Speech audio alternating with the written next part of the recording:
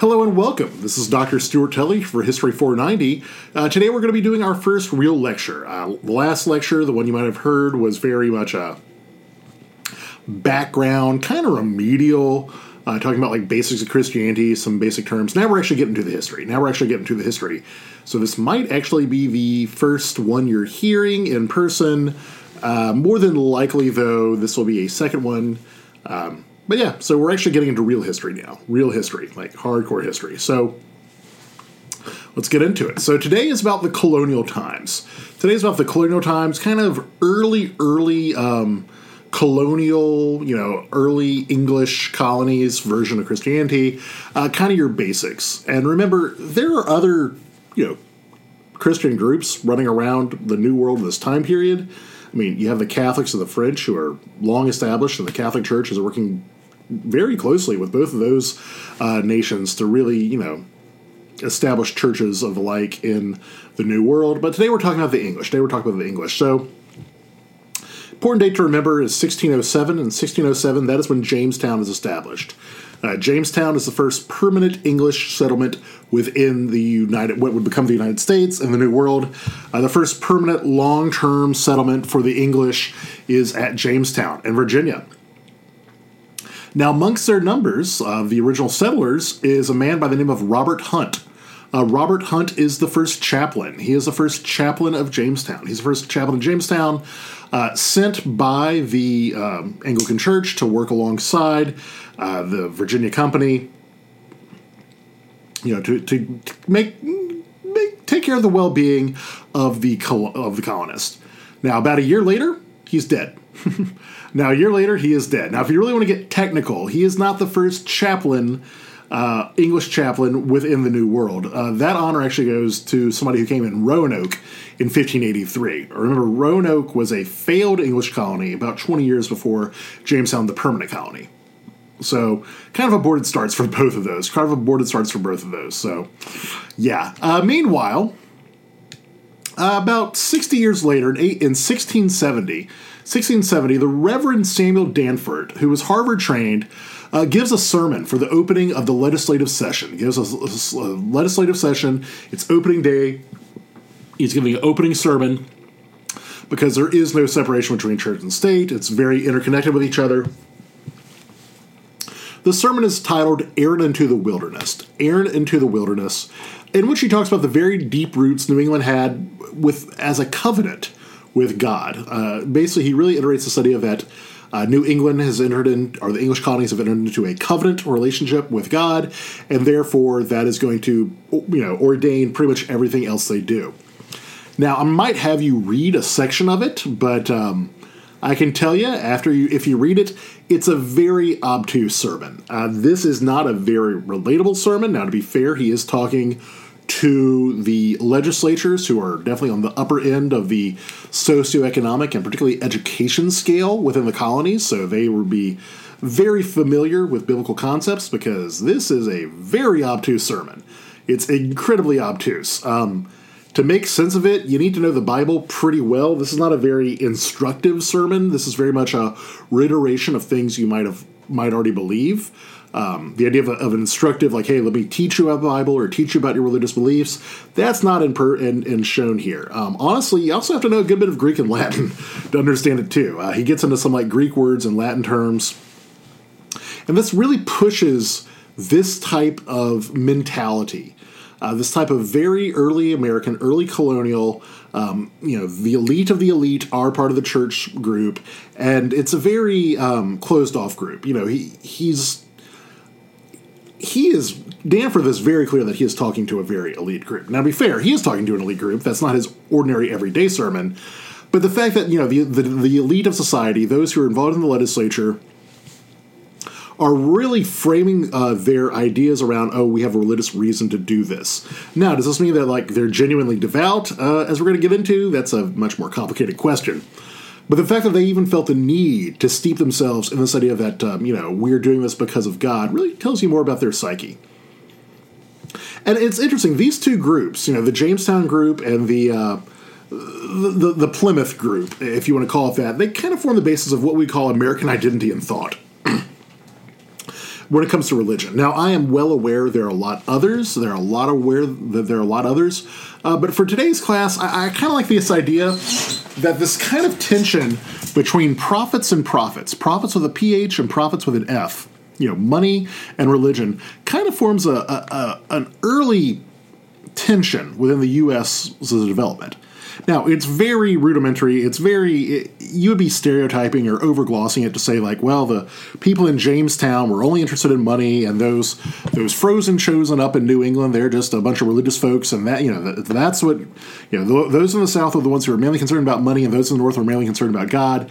That is an oversimplification, if there ever was one. I mean, plenty of people in Virginia were concerned about religious matters, and likewise, everybody was interested in making some money.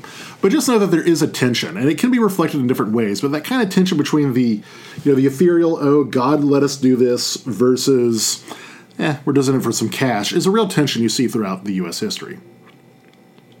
So let's get into the Anglicans for a second. The Anglicans make up most of the official religion of the New World. And by the time we get to the English forays into the New World, the Church of England has been around for about 70 years or so. It's been around for about 70 years. Not really long enough to be, too established. I mean, they have some ideas that have somewhat established. They've been around the block for a while. I mean, 70 years is, that's not a spring chicken. It's not new.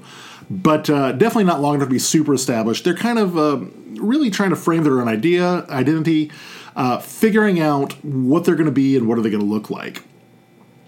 Now, early on, the Church of England, the Anglican Church, keeps a lot of the old Catholic ideals, a lot of old Catholic rituals. In time, this has changed. They kind of become less and less Catholic and more quote-unquote English. But that's too many for some people. Some people think that, any remnants of Catholicism is too much within the Church of England. The key word for that is pure, because that's where the Puritans come through. The Puritans, they are people who want the Anglican Church to be even less like the Church of the Catholics. Become more quote-unquote pure. This idea that Catholicism had tainted Christianity, and the best thing the Church of England to do is go whole hog against any remnants of Catholicism. Now, these groups are definitely being persecuted in England, all right? Puritans, we're talking still pre-Glorious Revolution, pre-Cromwell. The Puritans are definitely a minority. They're definitely religious dissidents. They're definitely being persecuted against. They're claimed for not following the law. Some people find them to be just very annoying. They're kind of seen as the fun police, that sort of idea that, oh my gosh, the security of England as a whole depends upon the morality of our individuals, and if we're not being thrifty and we're too busy drinking or going to Shakespeare's plays, I'd say a lot of people didn't like them for being quote unquote annoying, and so that kind of is an idea you're going to get, particularly when they come over to America within the Plymouth colony. But just know that the Puritans are running around England. They are being persecuted, definitely being persecuted against. Some of them do flee England, as we're going to get into. But let's just go back to the Anglicans for a second. So the Anglican Church, in general, I would say their main concern, particularly in the New World, the Anglican Church in the New World, their main concern is the faith and well-being of the colonist. Kind of this religious backing, making sure that they're taken care of on a spiritual basis. We're going to get into why they're so concerned about spirituality. Conversion is not that high of a goal there. It's not a major element of emphasis. I mean, the Catholic Church, particularly when you talk about things like the French and the Spanish, they put much more emphasis upon converting the Native Americans. I'm not saying the English were against it, but they don't have this amount of onus that they do. Getting Native Americans converted was great. They liked the idea behind it, but it wasn't as emphasized as it was in other places. Now, the reason why they're really interested about the spiritual, life or ondoing of the colonists, and I cannot iterate this highly enough for pretty much anything about the early colonies. Mortality is super high, super, super, super, super high. People died. A lot of people died. Everybody died. And so if you're that surrounded by death, if death is a constant reality, if just like, you're dying, and remember, they don't really understand germ theory back then. They don't understand, how viruses or whatever work. And so, and not even get to the spiritual dimension of like, or demons, making you die or whatever. We're just getting into just the sheer fact that everybody is dying for limited reasons, it looks like. You're going to want to make sure that, like, somebody is close to God to make sure we can figure out, are you going to heaven to deal with the afterlife? With mortality that high, with people dying left and right, it only makes sense that on a very practical level, you're going to want to have somebody dealing with the hereafter, dealing with death. Like, so much of early Jamestown is just mere survival, which really gets into their faith. Like, this is not a faith of relaxation. This is not a faith of plenty, of excess, of stability.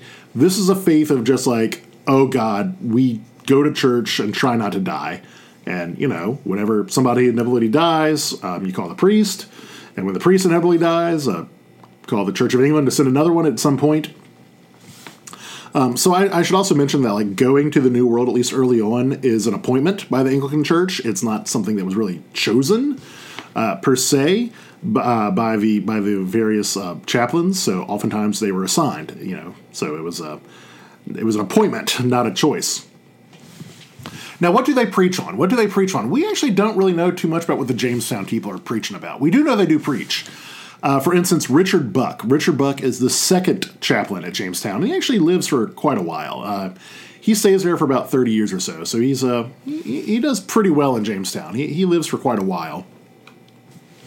Richard Buck, basically his charge, basically part of his contract for going to Jamestown, was leading prayers twice a day. So leading prayers twice a day, probably something from the Common Book of Prayer, just kind of doing like I don't want to even say a devotional, but like a very short, hey, we're going to lead prayers at morning and night, that type of shtick. And also preaching on Thursday and Saturday. So basically he is supposed to preach on Thursday and Saturday. Interesting they don't mention Sunday, but there we go. We do know, however, even though we don't know the content of his sermons, we do know that people thought he was a pretty good preacher. Most notably John Rolfe. John Rolfe, who's the guy who saved Jamestown. Rolfe once wrote that basically, hey, that Richard Buck guy is a pretty good preacher.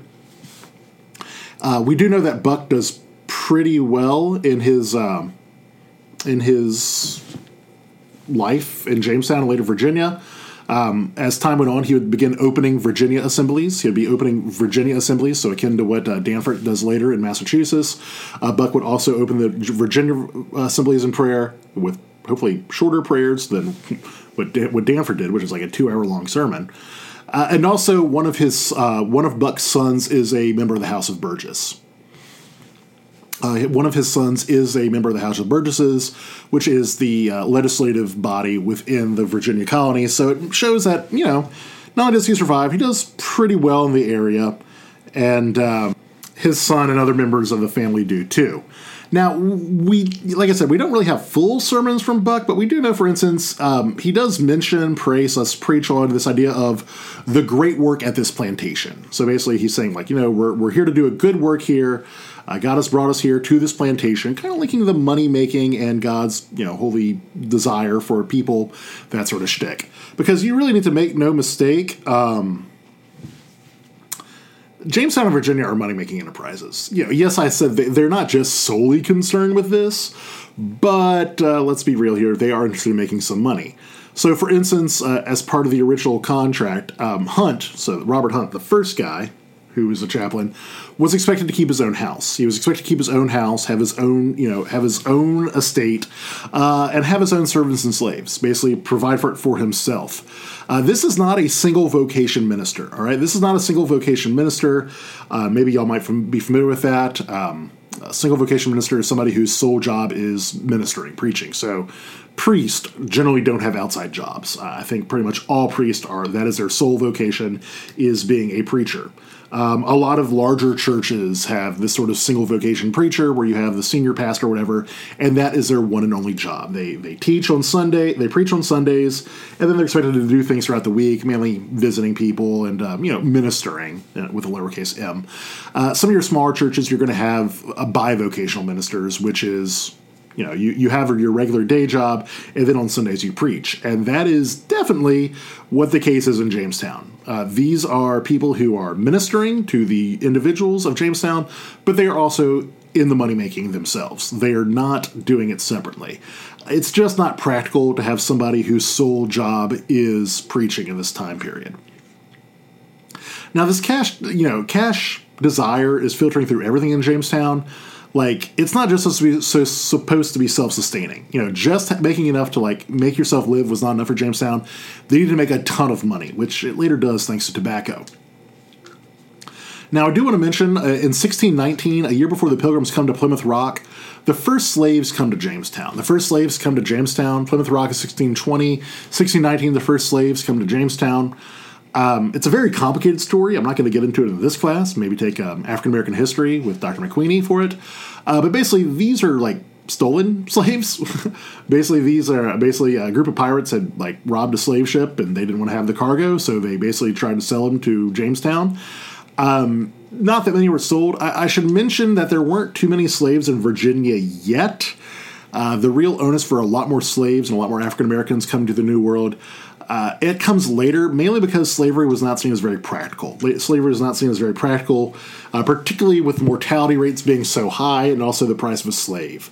The price of a slave was quite expensive as compared to something like an indentured servant, and a slave you get for life, an indentured servant you're only getting for 7 years or so, but they both have similar mortality rates, so you're probably not going to get that much labor out of either one of them, so why spend that much money? I know it's a horrible way to talk about human beings, as well it should be, because slavery is an abomination. I don't like slavery or anything like that, but you have to think about economically why they might go through that. So let's talk more about Puritans in England. All right, let's talk about Puritans in England. Now we're actually going to get into some of their theology. Puritans are a very divisive group. They're a very, very divisive group in this time period. Most people hate them if they're not Puritan. If you are Puritan, you love them. I don't think anybody is really medium about Puritans in this time period. Defined negatively, they want to remove all elements of the Roman Catholic Church from England. If you're defining them negatively, basically saying what they're not, is basically they don't want anything that's Catholic within the Church of England. Now, if you want to define them positively, or how they might try to define themselves, they would say, no. We want England to finish the promise of the Reformation. They said basically England, the Reformation had started. This idea that, you're going to give God to the common person. The common man is now the real authority for God, with God. It's not just getting rid of the Catholic Church, but really, I hate to use this word, but democratizing religion, democratizing Christianity. We should finish that promise. We should go even further. Now, what are some basic beliefs? Now, as I said before, this is not a theology class, but I do want to mention what are some basic beliefs. Basic beliefs that Puritans have. Well, a big one is they believe in the total depravity of man. Depravity of man is a very Calvinist thing to believe. Very akin to Calvin in that regard. Basically, total depravity means basically all humankind is worthless. All humankind is worthless. All mankind has sinned. Man has no ability to do anything right or good. It's all God. They need to be saved solely by God's choosing. So that kind of gets into predestination. The idea that God has pre-chosen you. Only God can save you from hellfire or, from your own sins, because man is totally depraved, totally awful. That said, though, they do believe that there needs to be some moment of conversion. Some moment whenever God's grace is revealed unto you, and basically the human beings, the gift of God is recognized within the human being. So you're not exactly predestined from birth. Now, if you want to get technical, I guess you're predestined from birth. But they don't believe, babies or children or whatever are inherently, going to heaven necessarily. There needs to be a solid moment of conversion. Now, a second thing they do believe in, they believe in the centrality of the Bible. Sola Scriptura is something that Martin Luther really pushes. This idea that basically the Bible is the mandated what you need to go with for your life. Not church tradition, not whatever, not ritual. It's all about the Bible itself. Now, the Puritans believe that Christians should do only what is explicitly stated within the Bible. The only way that Christians should do things is stuff that is explicitly stated in the Bible. Now, this is opposed to Luther. Luther said that Christians should only do what was prohibited by the Bible. So basically, if the Bible says you shouldn't do it, don't do it. But if the Bible doesn't say anything you should or shouldn't do it, yeah, go ahead and do it. As long as it's not against anything in the Bible, go ahead, go nuts. Whereas the Puritans generally believe you should only do the things that are explicitly stated in the Bible. Now, I bet you're wondering, do they keep kosher? Oh, God, no. They don't keep kosher. Nobody keeps kosher. But just basically, like, with activities or, how you keep your days. Luther's like, hey, there might be anything wrong with, like, I don't know, I can't say going to a movie, but going to a play or something like that. Whereas the Puritans were like, no, unless it says you can go to a play, don't go to a play. That sort of shtick. Now, the Puritans also feel that the Bible wants them to have a very congregational big meeting group, okay? They basically want to meet as a congregation, meet together, big meeting group. They want it to work in conjunction with the government. They don't really believe in a separation of church and state. Basically that, you should have this congregation that, tries to tell you, not tries to tell you, but basically shows how you need to act. And that acts in conjunction with the government, okay? Basically trying to reform behavior of the society for everybody. They believe that's how law should work in the government. It's this idea that we should enforce a legal standard of morality, which is something you see quite a bit in American history. Another big thing that Puritans believe, they believe, and this is something, you kind of see in that, is that society is a unified whole. Okay, they don't believe in division between, like, church and state or the personal and public. They believe that basically all society is one giant body. So, the way your neighbor acts actually does impact you. It's not like, oh, well, my neighbor doesn't do this, and that doesn't impact my morality or my society whatsoever, live and let live, kind of libertarian ideal. The Puritans believe, no, there is no division, Everybody and everyone needs to act in a certain manner, okay? Everybody has to act in a certain manner. Everybody needs to act in the same way. Do not differ from this, because if you do, you are not just looking bad on yourself, you are threatening all of society. Now, for its detractors, that can be viewed as very cold and heavy-handed. Very cold, very heavy-handed. This idea of the frozen chosen is a name you often hear. This idea that they are just like, unemotional, unfun people. Now, that's a negative way of viewing it, but if you want to view them kind of positively, you could say that's actually pretty compatible with democracy. This is the idea that everybody is equal. The ordinary person is just as religious and capable as the elites in charge. The idea that, like, anybody's behavior could be damaging. It's weird to say it, but that could actually be viewed as democratic. The idea that everybody is equal, and the idea that, the rich and the poor need to have the same sort of morality, that's actually somewhat democratic. A fourth and final belief that is kind of important for what you get into when it gets to the religion is they believe that God enters into covenants and solemn agreements to get his will done. They're very big on covenants, okay? They don't believe that God's going to act outside of the church or Christianity. They believe that basically God said, whenever God told Abraham back in the book of Genesis that, I will be your God and you will be my people. Basically this idea that God said, I am not going to do anything else through anybody else ever. This is my one and only, this is my chosen. And so basically they say, if God gets into an agreement, or if you enter into a covenant with God, that is binding. That is binding on both ends, for God and man. And so basically that's the way that God acts on earth. They believe that God acts solely through covenants and solemn agreements to get his will done. God's not going to act outside of the church. God's not going to act outside of Christianity. He's not going to act outside of it. And nor is he going to favor or do anything nice for people not in this covenant. They think that people who aren't in the covenant, whenever bad things happen to them, it's for the best, because that's what God said to do. So, for instance, they don't necessarily see any real humanity within Native Americans. They look at Native Americans, they're like, okay, they're clearly in a lowered state. It's clearly that, they're not Christians, so ergo God does not care for them, because if he did, they would be Christian and there'd be an agreement with them.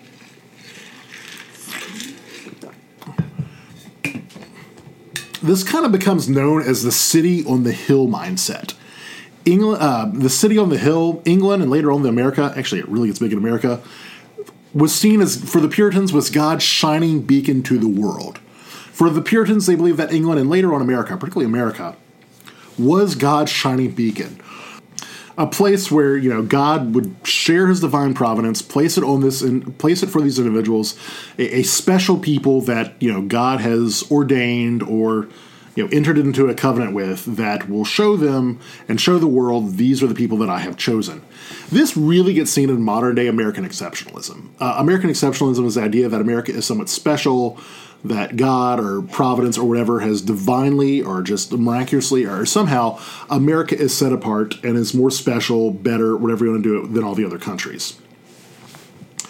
Now, the Puritans ultimately leave for the New World once it becomes evident that England won't be reforming any further. Basically, once it becomes pretty obvious that England is not going to be reforming any further, they say we should leave. I mean, a lot of Puritans debate whether or not to go to the New World. Even Cromwell had this debate. But those who did go may not have been, super devout at first.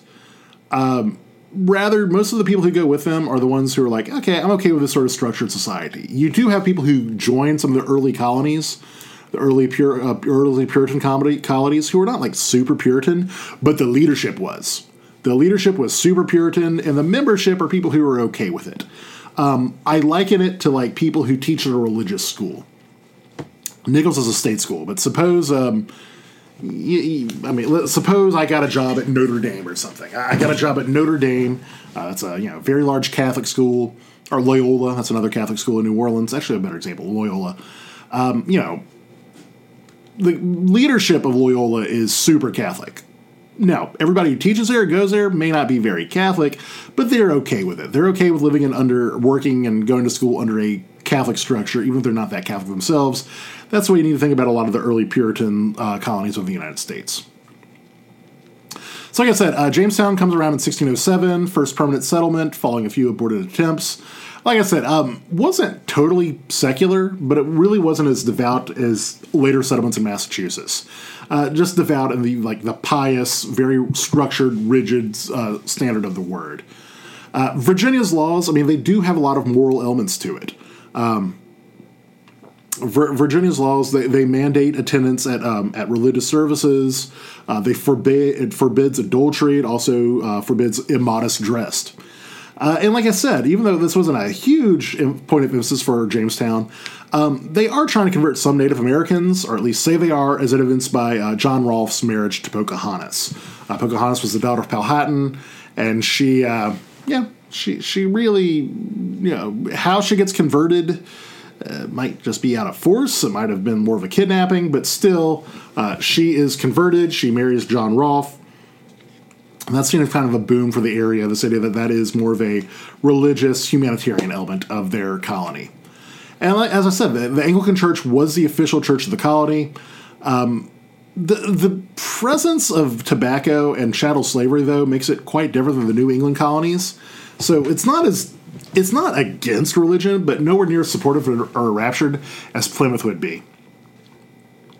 Now, Plymouth is the second really big settlement in the New World, and that'd be the Pilgrims. That'd be the Pilgrims, who are a subset of Puritans. They're a subset of Puritans who are actually even more pious than Puritans are. They've been kind of trying to do their own separate thing for quite a while. After James I, King James, King James Bible, that guy, after he doesn't go as hardcore Puritan as they were hoping whenever he becomes king, a congregation of these pilgrims flee to the Netherlands. They flee to the Netherlands, and when they get to the Netherlands, they discover that they find the Netherlands a little bit too, not loosey-goosey, but they did not like the fact that they, oh my God, the Netherlands aren't that super Puritan, but also it's very tolerant. They were welcomed and not persecuted in the Netherlands, but also they were expected to accept a lot of other things. There's also this idea that, they started getting together with some of these Dutch, kind of their predecessors to the Amish or Mennonites. They're all around the Netherlands, and so there's some idea about them getting mixed up with them. They also say that they're kind of afraid of their children getting too enraptured with the Dutch way of life. So they decide, we should probably go somewhere else. And they actually start contracting with English companies that want workers for the New World. They're really looking for workers. And so the Pilgrims kind of get involved with this. They do get off ultimately in Cape Cod. They ultimately get up in Cape Cod. The men on the Mayflower, not all of whom are pilgrims, they sign what's called the Mayflower Compact, which is kind of one of these contracts. They promise to work together, sort of like a covenant with God. It's very, very into Puritan ideology. Once they get there, it's very, very tough. Mortality is very, very high. William Bradford was the first real governor of this colony, and he dies early on. By 1630, though, so about 10 years afterwards, the colony is still small, only about 300 people, but it's profitable enough. It's nowhere near the money grab that someplace like Jamestown is, but they're able to cover their expenses and make some money for the original shareholders. It also has way more women than the Virginia colonies do. That's one thing that kind of links the English colonies together, is they tend to have more white English women than other places. A lot less intermarriage in English colonies than in Spanish or particularly French colonies. So we'll get into that later. Very communal in terms of worship. Very communal. This kind of continuity between the public and the private. The idea that you don't mess around with, one's individual home life was viewed as central to one's public life. There's no disconnect between the two. And as they become more, as they start living longer, and as the colony becomes more and more successful, they really start pushing their beliefs as the reason why it continued to persist. They really start pushing this idea that it's because of Puritanism and their religious belief why they're able to live so long and why their colony is, I don't want to say successful, but surviving. And their continued survival actually seems to give credibility to their claims. The fact that, theoretically, granted, Massachusetts is a good bit south of, England, but still, they're in the frozen north. It's cold, and they're doing okay. They're doing all right. That seems to be the best case scenario for them. So it's kind of interesting, if we're getting into Puritan life and faith in America, despite the existence of New France and Spain and Virginia and kind of these, southern English colonies, the Puritan mindset of New England really dominated the perception of America's religious past for a very long time. That's kind of been changing now, but even whenever I was a kid, they rarely, if ever, talked about Virginia, at all. Being, the early Jamestown being the earliest colony, it was all about the Pilgrims, kind of the buckle shoe version of history. Thanksgiving, God's reason to do this. They came to America for religious reasons, and that's why America was based upon religious background, that sort of stuff behind that. Now, why is that the case? A couple reasons. Number one, there are a lot of dominant personalities in New England. They are the ones who actually care about keeping records. They care more about keeping records in a place like the southern parts. They take a lot of notes. And they also write a lot of books. They also print a lot of books, a lot of these early religious leaders. They're also very, very heavily involved in the government of the colonies. So way more than their Virginia clerical counterparts. Now, I'm not saying Virginia clerics didn't care about the government. They did. I'm not saying that Virginia's government doesn't care a good bit about religion. Oh, it does.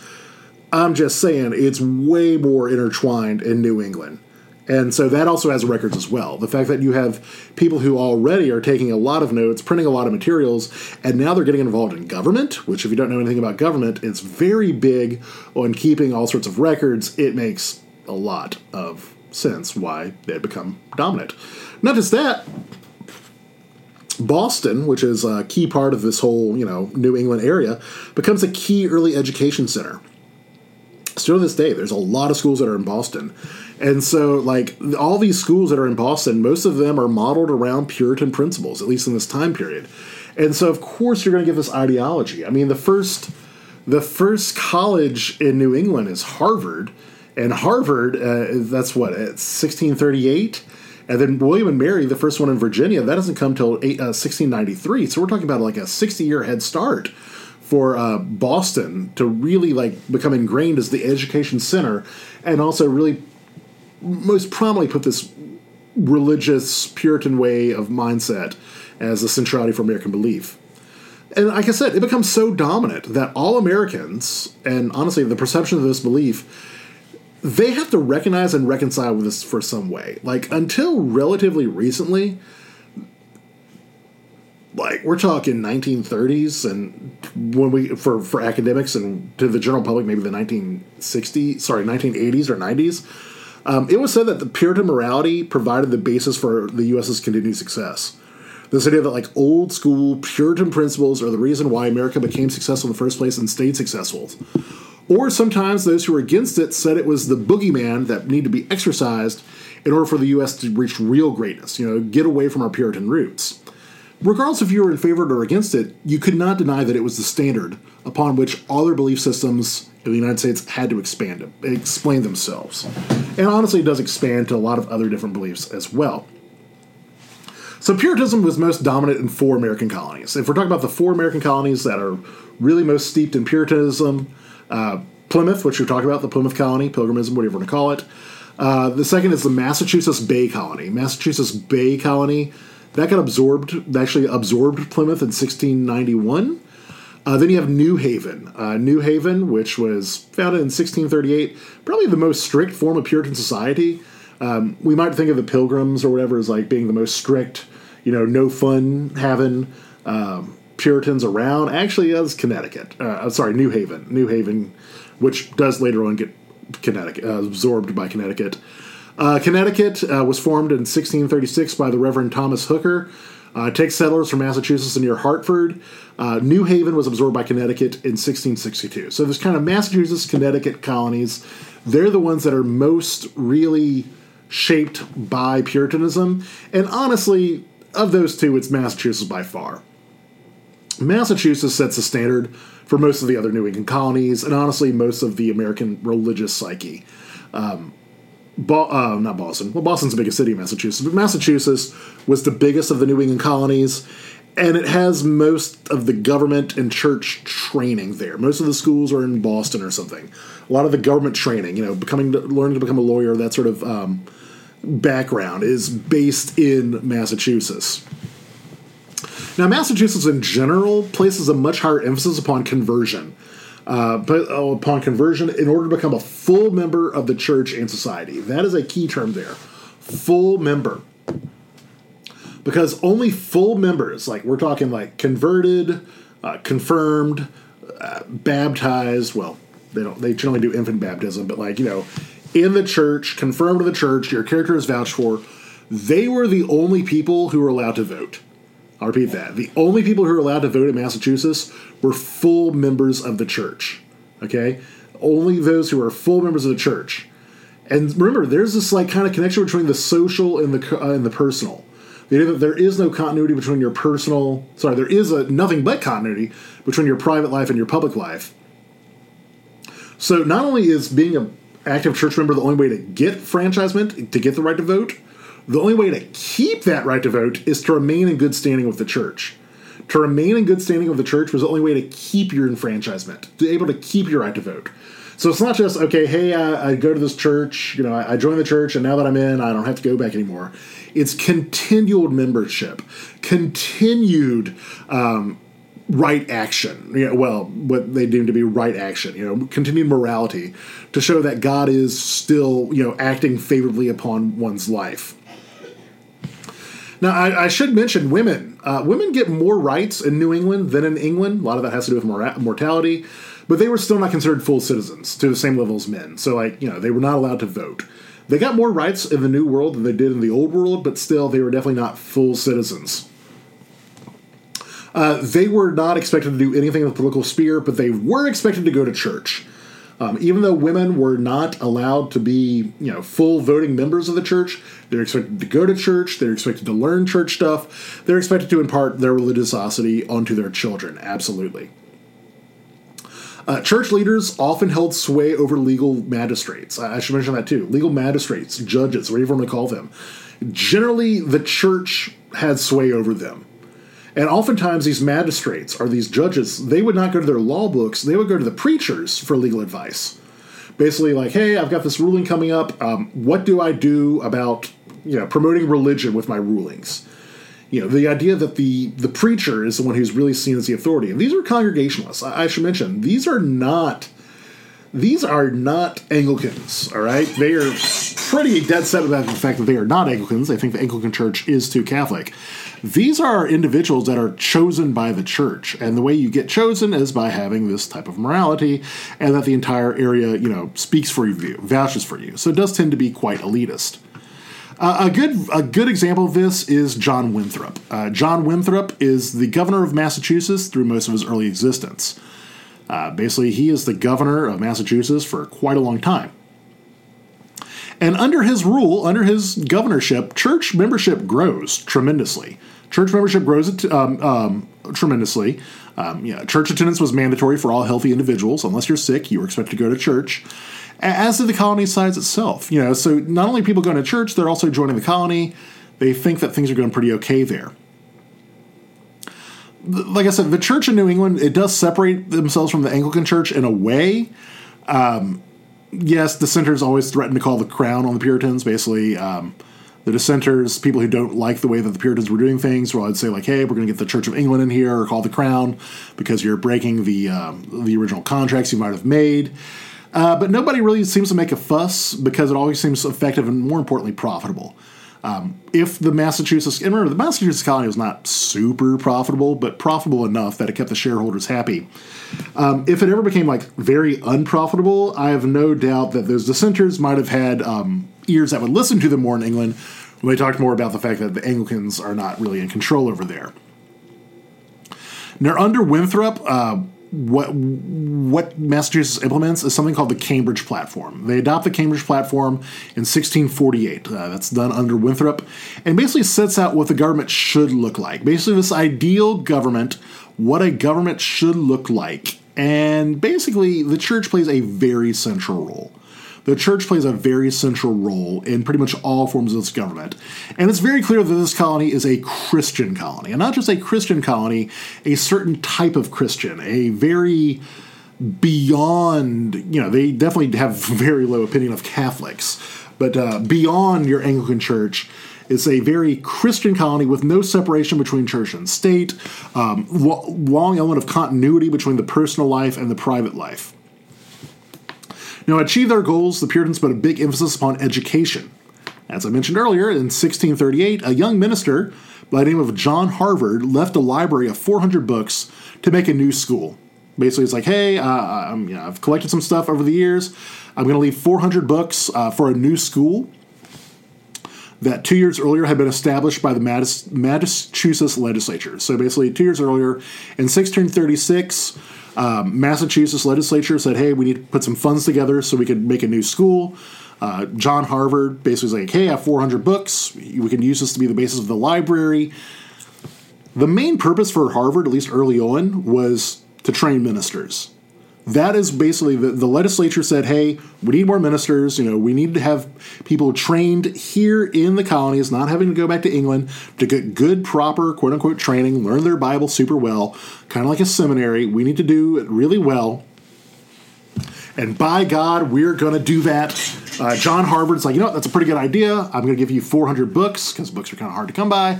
And that's why they get the name of it. Now, you have to remember, this is decades before the first college in Virginia. The first college in Virginia is William and Mary, 1693. That's about 60 years later. So, that's multiple generations of not just preachers, but thinkers, educators. It's this very strong emphasis placed upon education, reading the Bible properly, in order to instruct all of society, because, remember, they think that the whole of society needs to be on the same page religiously. Likewise, in 1642, the Massachusetts legislature mandated that all children need to be educated to read, all right, and understand religion and the law. And if a town does not provide for a child's education, basically for them to become literate, understand religion and the law, towns can be fined. If a town does not have this, it could be fined. Actually, it's interesting because in 1647, so just 5 years later, they passed and I love this name, the Old Deluder Satan Bill. The Old Deluder, O-U-L-D, Old Deluder Satan, basically says that all towns over 50 households have to appoint and pay for a teacher. All right, this is crazy for the time period. We're talking 1650. They basically said all towns over 50 households, which is pretty much the entirety of New England, They have to not just, have an education system, not just have a schoolhouse, but pay for it as well. This is like universal education for everybody. It's not just the rich. It's everybody in this town. They believe there has to be a level of continuity for all levels of it. So this actually gives New England the interesting distinction of being one of the most literate places in the world in this time period, from top to bottom. New England is super literate. And that's like really reflecting the fact that we have so much written by them. So much of the early stuff we have from the colonies in this time period is because not just religious stuff, even though that's a lot of it, but like even ordinary folks are writing stuff because they really push, education. Now, granted, is it the most full education? No. Does it go on for like high school level? No. But the fact that like everybody learns how to read and, kind of understand the Bible and understand the law, it's a pretty big deal. Even women. Like, women were allowed to write. Women were allowed to, have literary societies. So you actually have this large correspondence of women with other women in New England in levels, not just the rich women, which, you have in various places in England, but, poor and middle-class women. They're often writing each other, and they have a lot of literary activities and literary societies, which is quite remarkable for this time period. The fact that you have multiple female poets in and around New England. Generally, the Puritans don't think too much about music or writing songs or novels, but they thought that poetry was something that, it's decent creative expression. And so they, a lot of these women are like, hey, we're going to start writing some very religious poems. But the fact that you have women writing anything in this time period, particularly poor women or middle-class women, very remarkable. Now, the heart of the New England Puritan life is the church house. Weekly gathering for worship in the church was the highlight. That's the heart. New England Puritan life was centered around the church building. The meeting house, as they called it, was always the biggest and certainly the most centrally located building in town. The central location for pretty much all of these New England towns, maybe you've been to a New England town yourself, these smaller New England towns, it's this meeting house. It's this large, not just a church building, not just something for church, but almost like a community center.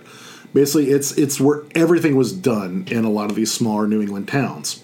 It's usually the biggest building, always the most centrally located. Maybe you've seen the town square type of thing, where the church is always right there, probably next to the courthouse type of shtick. So what do they do during these? Well, the first thing they would often do is sing the Psalms. Sing the Psalms, usually unaccompanied by music. Early on, music was viewed as somewhat suspect, so they would kind of chant the Psalms, I guess. They would kind of repeat Psalms in kind of a sing-songy, chanty way. Over time, music kind of softens. They kind of say okay, maybe we could start singing it really, not just, kind of chanting it a cappella. Maybe we can bring in some instruments for here or there to maybe make it a little bit better, maybe an organ or something.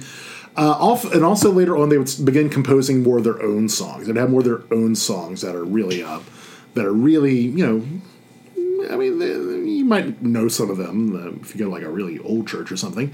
Maybe the ones your great-grandparents go to. But you have these type of songs that are out there. And it softens in time. But the central focus for all of these worship services was the sermon. Really, more than anything else, other churches might, really emphasize rituals, the Eucharist or the reading of the Bible type of thing. Most of the time, though, for New England church, the sermon was the big one. The sermon was the big one. You have two types of sermons. You have the regular sermon. The regular sermon, that was preached twice on Sundays. Twice on Sunday was the regular sermon. Occasional sermons were usually given at certain times. Certain times were the occasional sermons. When are special occasions? What are these occasions? Well, we mentioned one with Samuel Danforth. Election Day is one. Political is what I'm really iterating with Aaron to the Wilderness.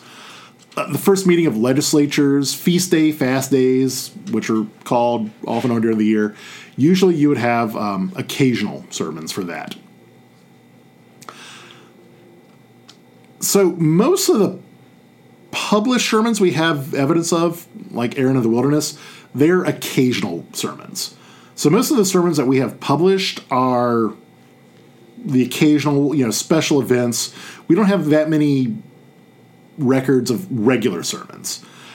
They were given, though, and from we can gather, they don't change very much from like the inception in 1607 to like the verge of the American Revolution in 1776. So it's remarkable we have that level of continuity of a sermon, particularly for the regular sermons. Like your average everyday sermon, like your regular Sunday sermon, didn't change very much at all over 150 years, which is quite remarkable. Particularly when you get into the more modern stuff in Christian history, well, the history of Christianity within the United States, where, different decades could be radically different. So what are some of the central themes in these sermons? What are some central themes in these sermons? The central theme for a lot of them is the Bible is the only successful source of sermon themes. Like, you only talk about the Bible, you only talk about biblical stuff, no folksy wisdom, no current events. Depending on particularly in Protestant circles, the pastor might start out with like a little anecdote about something going on in the news, or maybe a story from history type of thing, maybe give some folksy wisdom. It's kind of like a Joel Osteen types where like they really try to get for this very, personable, make you laugh, make you think. I know I've heard some sermons which are like stand-up comedy routines. Not these.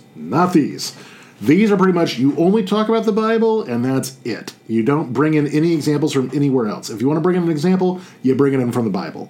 You don't bring it from modern events. You don't bring it into, folksy wisdom, whatever. You go straight Bible. The basic, theme, thing that was really repeated over and over, all have sinned and need divine salvation. All have sinned, need divine salvation. How does God provide salvation? Through grace and only through his mercy. Okay, saved sinners must serve God by following his law. So really not much on the human. Pretty much kind of reiterating that total depravity.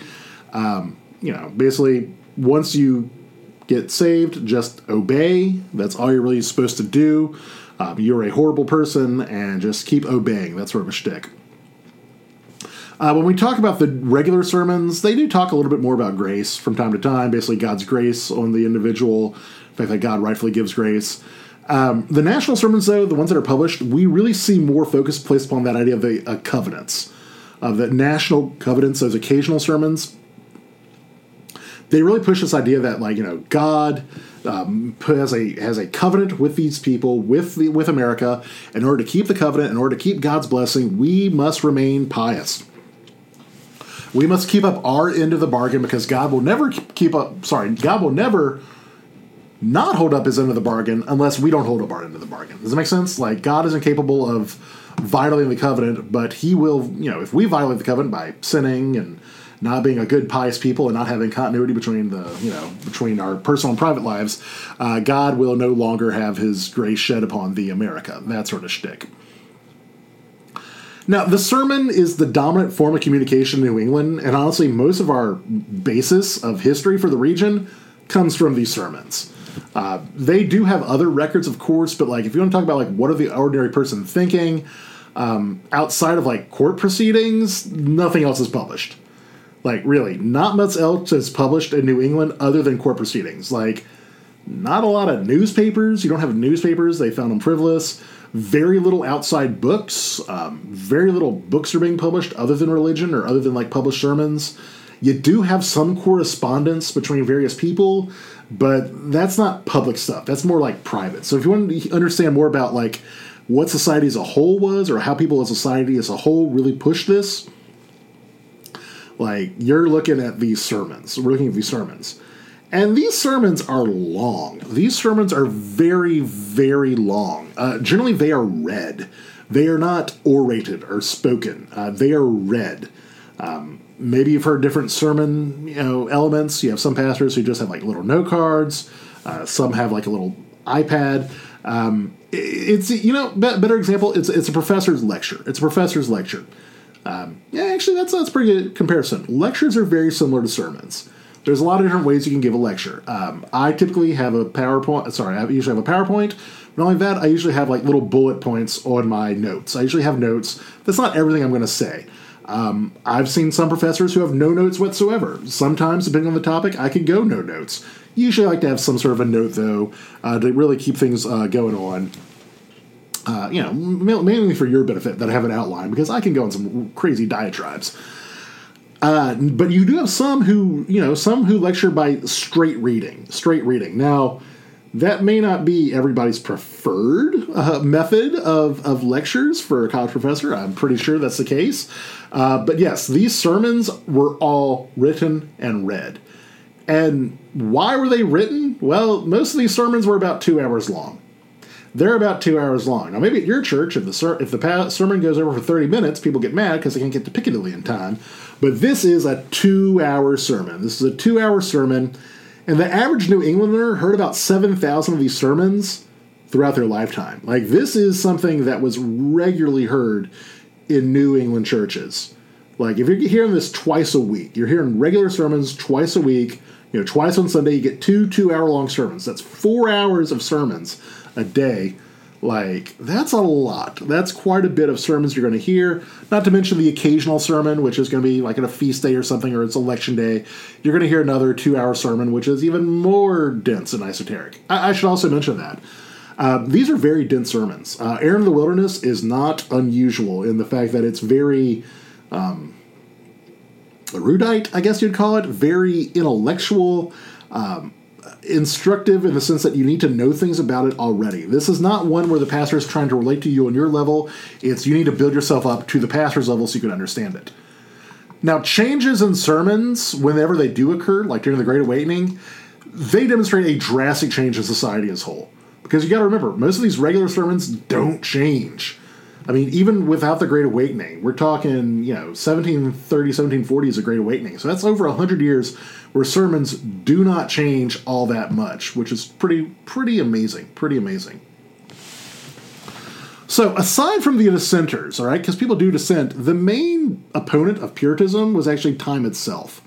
With the passage of the time, more people grow up and they don't want to be baptized into the faith or live inside all the strict rules. So, this kind of puts the leadership in a very precarious position. They do want to keep the church pure. They want to keep the church pure. They want to, keep it from outside influence. They want to keep it, very pious and devout. But they also want to reach a pretty large number, all right? They want to, have a big reach. They want to be able to continue their influence upon the colony. As time went on and more people become braver and more, not braver, braver, more willing to live in defiance of not going to church or live outside of this or maybe establish their own colony, the church still wants to have this influence over the political affairs of the colony and societal affairs too. So they really start pushing, how do we not compromise our values but kind of reach? And the kind of compromise they come up with is what's called halfway membership, where basically babies could be baptized into the church and have some of the rights, not full membership, not full rights, but you have some of the rights, but also not be expected to follow all the rituals, not be expected to follow all the rituals, but make sure your kid gets baptized, so you could still be on the church rolls, they could still have the church influence, but maybe not do as much of this. The bigger detriment, though, was King Philip's War. King Philip's War and other conflicts with the Native Americans really, really, really kind of changed the self-rule that most of these early colonies have. In 1685, James II, who was a Catholic, revoked parts of the New England Charter that put them under the direct control of the Crown in the new Dominion of New England. This goes with New Jersey and New York. Mainly, this is done by James II to undermine the super Protestant sects in control. Remember, the Puritans are very much anti-Catholic. They're super Protestant. And so James II, who's a Catholic, is you know what? I don't like these people in the first place, so I'm going to get rid of some of their freewheeling control they've been able to have. Earlier monarchs was as long as the money's coming in, we don't really care who's in charge of that. James II is nah, we're going to get rid of this. That said, though, when James II was deposed and William and Mary come to the crown, the interesting thing is, though, even though William and Mary come to the crown, they are Protestant, they do keep their provision that the crown is going to choose the governor. They basically say, hey, you're still a royal colony. We're not going to keep doing this whole, the governor is chosen by the membership/church. You could call it democratic if you want. I wouldn't. But basically William and Mary said, look, we're going to keep it the crown chooses the governor. You can still be as, Puritan as you want, but we're no longer having you have sole control over the leadership and the government. Now, this new leadership, this new direct crown leadership, breaks a lot of the religious laws and also says, hey, maybe church attendance isn't mandatory for like full membership in the government. This is seen by the religious leadership, the Puritan leadership, as like the sky is falling. The sky is falling. And this kind of gets into 1692. You know it. I'm not going to talk that much about it because you probably know enough about it. The Salem witch trials. The Salem witch trials, look, there have been witch trials before throughout the world. There have been witch trials in America. However, there's a new sense of urgency because the Puritan leadership was indeed losing power. You know, the fact that the crown has taken away their ability to rule pretty much unchallenged. It's seen as evidence as, oh no, the society is becoming more secular, and the crown is getting rid of this. Oh, the defiant frozen chosen. We need to fight hard against this. We need to keep what power we have. You've probably heard the numbers about the number who were killed or whatever. That's not even that high for witch trials. It's really no worse than other witch trials. It was, however, a stain on the Puritan leadership. Basically, the Puritans get blamed for a lot of this, even though there was a lot of popular elements of it, a lot of, hysteria from the common folks, and honestly, most of the Puritan leadership, most of the judges were the ones who were like being more level-headed about it, maybe not taking, spectral evidence into play or wanting more evidence than just, oh, I see a devil flying around the sky. Regardless, their reputation never recovers. A lot of it is the English and also the more secular people who didn't agree with the colony in the first place but just went along with it because it seemed to be a profitable place to be. That gets changed. So we're kind of going to end that there. Think about the tension between the prophets and the prophets, prophets with an F, prophets with a PH. This idea that this errand into the wilderness, the fact that they've gone for a little bit, now becomes like a lifeline, like, okay, we need to keep with this. And also, mortality does go down. You need to understand for all these things, once mortality goes down, the sense of urgency leaves as well. And so I think the Salem witch trials is a good place to stop just for today. Next class, we're going to get into some other colonial stuff, particularly some of the dissenters, and those who go against the Anglican way. But with that, Dr. Tully for History 490, wishing you a good one.